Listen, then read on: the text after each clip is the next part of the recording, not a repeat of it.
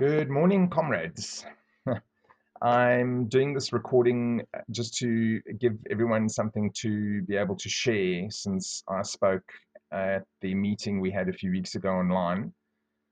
I thought I would redo the recording just for convenience sake. A quick background. I am indeed a 47-year-old straight white male in third year counseling psychology honors program in South Africa. I have also owned restaurants for the last 20 years. My personal journey involves experiences with mental health in my family and my own therapy in times of need. Eventually, in 2018, I realized I had to do something about all the issues I see around me. But as a business owner, you're limited to pleasing clients, so I enrolled to study psychology full time. If anyone has read my paper with the PsychReg journal, which was published in December 2020, they might already know that I grew up very poor in South Africa. I experienced xenophobia as an Italian. The ruling Afrikaners here in South Africa during apartheid didn't like us at all. I learned the hard way how unforgiving a developing nation can be. There is no economic safety net here. Poverty means starvation. I'm also a child of the 90s in that I experienced the metrosexual wave and embraced democratic change and freedom for all under Mandela's new South Africa. I believe people should be judged by their character, not their skin color, and I have generally liberal political beliefs, although sometimes I am repulsed by the super rich. In a past life, I think maybe I was one of those that yelled "Workers Unite" a lot. Conspicuous wealth in a country like South Africa with deep poverty jars my sense of justice. I think this background is important because people make assumptions when they hear opinions that they don't like. So here we go. I can now state my position with much more confidence as I've been studying these issues intensely for 2 years now. I can say that things are far worse than I thought.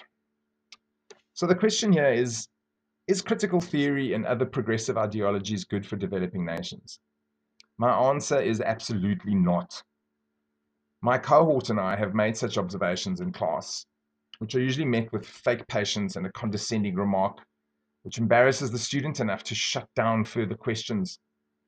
I've seen very immature behavior from educators at this college, even blatant bullying by so-called adult psychologists, educators. Fortunately, we have one or two vocal students, myself included, who sometimes persist with their questions after class and with each other. I have found that the younger ones, 19 to 20-year-olds, have an instinct that what they're learning and what they're hearing isn't best practice in counseling psychology, but they don't realize where this ideology material comes from. For me, I'm disappointed and I'm a little horrified to discover that Marx, Marcuse, Foucault, and Paulo Freire and other radical theorists used as evidence in our textbooks, with no context or alternative theories offered in balance. In relation to South Africa, I want to set the stage for you before I labor my concerns, because you may not realize where they lay in the greater scheme of developing nations' problems. Let me use an example. Major neglected tropical diseases. This will illustrate what I think is going on here. Diseases like rabies, bilharzia, leprosy, and even snake bites are known killers of up to 200,000 people annually in the developing world. Why are they neglected? There is no political will to stop them. Basically, no one cares about the powerless. The international community has other objectives, and the local leadership is fixated on remaining in power and maintaining power. Instead, in the middle of hard lockdown during a global pandemic, we hear from our president that we must face the issue of, and I quote, men waging war against women in South Africa. This is pure distraction. To say gender-based violence is not an issue would be misleading. It is an issue, with some known and preventable causes, like the lack of jobs caused by the misguided socialist policies here in South Africa, the disenfranchisement of men in society, the progressive ideals of the so-called New South Africa. In my paper, I quoted a lady called Mamphela Ramphele. Look her up, she's an incredible South African, who warned of this in 1994. She saw the creep of feminist ideology seeping into the political discourse, threatening to undo the goals of true anti-apartheid activism, which sought to achieve a free, fair, and equal South Africa for all. So, like neglected tropical diseases, poverty is neglected. Human capital is deliberately neglected, which is ironic considering Paulo Freire strove to empower the poor through education. When I mentioned the irony of learning about past socialist revolutions in a country run by a communist liberation organization, the ANC, rather than a genuine political party, I get a blank stare. Perhaps because they don't see the irony. Many of these educators are much younger than me. As consistently stated by the South African Institute of Race Relations, the goals of the ANC are to achieve socialist ideals under any circumstances. Radical economic transformation, which is actually redistribution of wealth by political affiliation. This is now a cover story for corruption and looting of our nation's natural wealth. If you haven't heard how corrupt South Africa is, you should Google the ongoing inquiry into state capture here in South Africa. To bring us back to why critical theory is bad for developing nations, South Africa should be the canary in the coal mine. We naively embraced trained Marxists. I believe they're more like Leninists, but that's semantics at this stage. The point is we are living under the rule of utopian socialists, and all they can deliver is more poverty, more disease, more corruption. It's amazing how many South African leaders are suddenly fans of products of capitalism. Things like Rolex watches, Range Rovers, and Maseratis. While the dystopian reality is played out in front of our eyes, we have loyal Marxists, postmodernists, radical feminists, whatever version of utopian fantasists you can think of, preaching outdated, inappropriate ideology in our universities and schools in 2020 and 2021. We are now selling new versions of already failed ideologies to children who are growing up in a world where they risk drowning in pit toilets, dying of malaria. Mostly boys don't develop normally due to bilharzia, vilified for being male, facing jobless futures, beholden to the government for the pittance social grant paid out to prop up the kleptocracy. Note we are currently borrowing money from the IMF to pay social grants, which ensures this party's re-election despite all the exposure of corruption. Most grant recipients are women, while men remain unemployed. What could go wrong? At this stage, you should not be surprised to learn about the decolonizers. As I mentioned in my paper, they reject traditional Western liberalism as a fraud meant to placate black people. Even democracy is seen as a Western trick. They have seen the confusing ideology and they reject it. Why wouldn't they? Progressive intersectionality would eradicate their identity once and for all. The West comes here with one hand saying sorry for the past while delivering culture-destroying ideologies to their children through these radical theories. No doubt traditional culture has many problems. I don't condone the glorification of tribal beliefs and practices, but are we not repeating the destructive practice of the original colonizers who sought to divide and conquer? Isn't intersectionality meant to divide us further, to create deeper binaries of victim versus oppressor? It is, after all, the stated goal of critical theory to deconstruct culture, usually Western normative systems, which supposedly support inequality.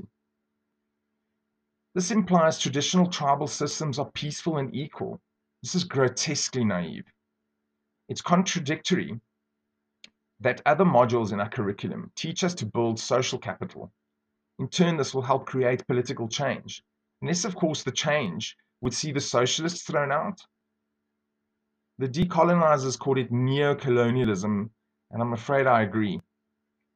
It disgusts me to see the children of apartheid survivors having to navigate newly invented categories of victim status. They approach it with the bravery their parents must have had. They know life is full of challenges, but here is an educator telling them the world hasn't changed, and now we have to face sexism, patriarchy, gender confusion, runaway capitalism, as well as all the old racism and bigotry, because Mandela achieved nothing after all. It may be difficult for Westerners to understand how dangerous it is for a child in Africa to go home after being affirmed in his gender confusion by a student counselor at school. Currently, it is already the policy of the national education to affirm gender confusion. A young boy in a rural area will be beaten and possibly killed for uttering this at home. It's already common. The fathers often grew up as cattle herders. Now they have to hear how their son wants hormone blockers, but he can't even afford to pay for his child's clothing. Is dividing children from their parents a good idea in a nation with 3.7 million orphans already? Don't let the fact that SA, or South Africa, was one of the first nations to allow same-sex marriage lure you into a vision of a peaceful, open, accepting society. This is utter nonsense, and I'm disgusted by the cognitive dissonance of privileged people who still profess South Africa to be some kind of rainbow nation. It's more like the Badlands in the Mad Max movies. All we're missing is Mel Gibson. So my point is, bypassing an adult community to infuse its children with untested and dangerously irresponsible ideology is a form of colonization. The West has passively allowed this to spread in its tertiary education, and now it's spreading in developing nations. But here, it will meet the already traumatized population, who are only just coping with massive cultural change within their lifetimes, who have learned about the oppression and dehumanization perpetrated by the West in the past. These communities need legitimate knowledge, as envisioned by the Enlightenment, not more ideology. The educated elite are leading the decolonization drive, replacing economic poverty with spiritual poverty. Who can blame them? If the same group has traumatized your people repeatedly, wouldn't you want them completely and utterly discredited? Make no mistake, the decolonizers are not a motley crew. They are deeply intellectual. Their argument is hard for me to refute under the circumstances, even though I know they are ultimately misguided. They are misguided because not everything from the West is evil. Freedom is at the heart of all Western progress. I suggest this is what Africa still lacks in 2021. It is perhaps their disjointed and mutually suspicious communities that leave them vulnerable to this contagion of opportunistic political ideas coming from overseas. You can see them argue for an African nationalism. This is laughable to anyone who has lived in Africa. Their idol is Muammar Gaddafi. I don't mean to say that unified Africa can never happen, but Europe unified after a cataclysmic war. It was a forced conclusion no one could argue with. On the other hand, Africa is geographically and culturally very isolated even from each other. Xenophobia here results in stoning and burning. Whether it's the fault of resource looting by the West, a common claim by decolonizers, or the inevitable greed of politicians who find themselves in positions of power over massive natural wealth. The result is power grabbing, nepotism, and entitlement not seen in Europe since the 1800s. I'm not the first person to make this observation. The current political elite behave like the untouchable land barons and bourgeoisie of a bygone era. They have convinced the masses that truth, knowledge, and power are the same thing. That's a quote from Foucault, who I'm sure would be mesmerized. I would suggest that the point of dismantling apartheid was to allow the children of South Africa to grow up as proud Africans, to be aware of their culture while learning the best ways to succeed in the modern world. It was not to supplant one ideology with another, to re-enslave the poor to a political cabal who pander to trends from the Western intelligentsia, who control funding and loans. A very outspoken critic of Western loans and aid is Dambisa Moyo. She even suggested all aid should be stopped because you would see massive political change in Africa. Sadly, that would likely come with war and genocide, so it's not a realistic suggestion. Critical theory in psychology needs us to act as activists in therapy. If you can hear the sarcasm in my voice, I'm quoting one of my educators who also rejected my questions about why there are so few men in psychology and counseling especially. Okay, specifically straight white men. She admitted my question was offensive. It was only through some good old-fashioned Italian charm and obedient rehashing of progressive ideals that I passed that module at all. She was satisfied when we all recited the mantra of the affirm approach to children in South Africa from the age of 6 in our essays. Many of the class remarked on the obvious disapproval of questions.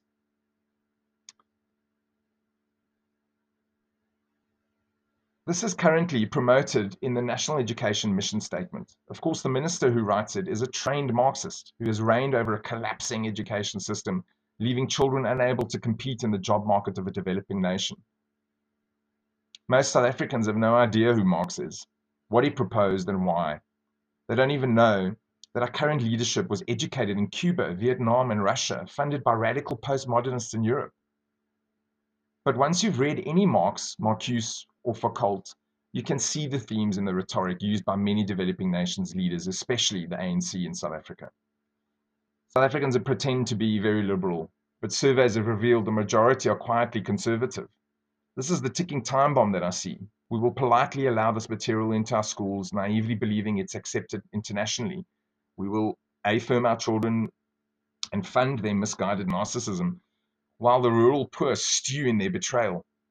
Their children starve, fail to develop, and drown in toilets, while the elite are distracted by Netflix, the Kardashians, and the next iPhone. I ask you, what grotesque parody of freedom is this? What role is the privileged radical feminist educator or counselor playing in this deeper divide between the haves and the have-nots? Because now we have the in the knows and the knows nots. I mean, the intellectual leaps required to understand, let alone accept critical theory, intersectionality, and gender ideology is beyond most people. Now, they are not only living in a harsh reality, but they are victims of newly invented demons too. If it's not obvious by now, I'm fiercely defensive of my countrymen and women. I see the hardships, the suffering, the insecurity, and crippling futility of life here. I deal with it because I only hire people in my business who have no skills. They are usually barely above starvation. They don't let the touchscreen phone in their hands confuse you. They will starve before releasing that phone because now it's their lifeline to jobs, hope, and family far away, waiting for the financial support from the city dweller. These people need social capital, not intersectionality. Legitimate knowledge, not pointless challenges to Western science. Economic progress, not deconstruction of the family unit. Inspiration to bravery, not constant reminders of naturally occurring hierarchical structures. They need traditional liberal policies, not more of the same socialism the ANC is already using. They need genuine empathy in counseling, not subversive activism. I bring you back to the neglected tropical diseases. I propose that unconditional positive regard, person-centered therapy, and cognitive behavioral therapy are becoming neglected in favor of progressive ideology in counseling. That the echoes of the victories in the 1990s have re-emerged in tertiary educators with outdated and useless ideas which will further alienate us from the poor. The activists are a restless but privileged group who may be driven by noble goals, seeking the post-apartheid and Cold War euphoria, but are misled by long-dead socialists. They are immature adults seeking meaning in an otherwise peaceful modern era. I recognize the anarchism behind the activism. After all, no one would say the world is perfect. But their personal fulfillment should not come at the expense of unsuspecting clients. Those of you in the West need to stand up, speak up, and resist this infantilizing of developing nations. Remind the postmodernists that you already imposed ideals on them through colonization, that every culture must find its own path to enlightenment. All you should be doing is holding the lantern for them. I will end this with some optimism. I have also seen the bravery and resilience of Africa. We get on with it because we see nature doesn't care about our petty complaints. The youngsters I study with are a bright and sensitive bunch determined to help people. They are not receptive to this progressive ideology because they are sufficiently exposed to other ideas through social media. I've quietly led a small group towards questioning the conflicting material. They are eager to know both sides and they easily understand the contradictions, even questioning the educators. I see young black students who reject reminders of apartheid as futile. They are open to discussions and are eager to learn new and better ideas about the world. I've quoted Steven Pinker and Thomas Sowell in class, hardly the most woke writers of today. So I want you to know that developing nations are not backward. We're simply underdeveloped. Our youth are full of hope and energy. We, the adults in the room, need to defend them. Thank you for listening.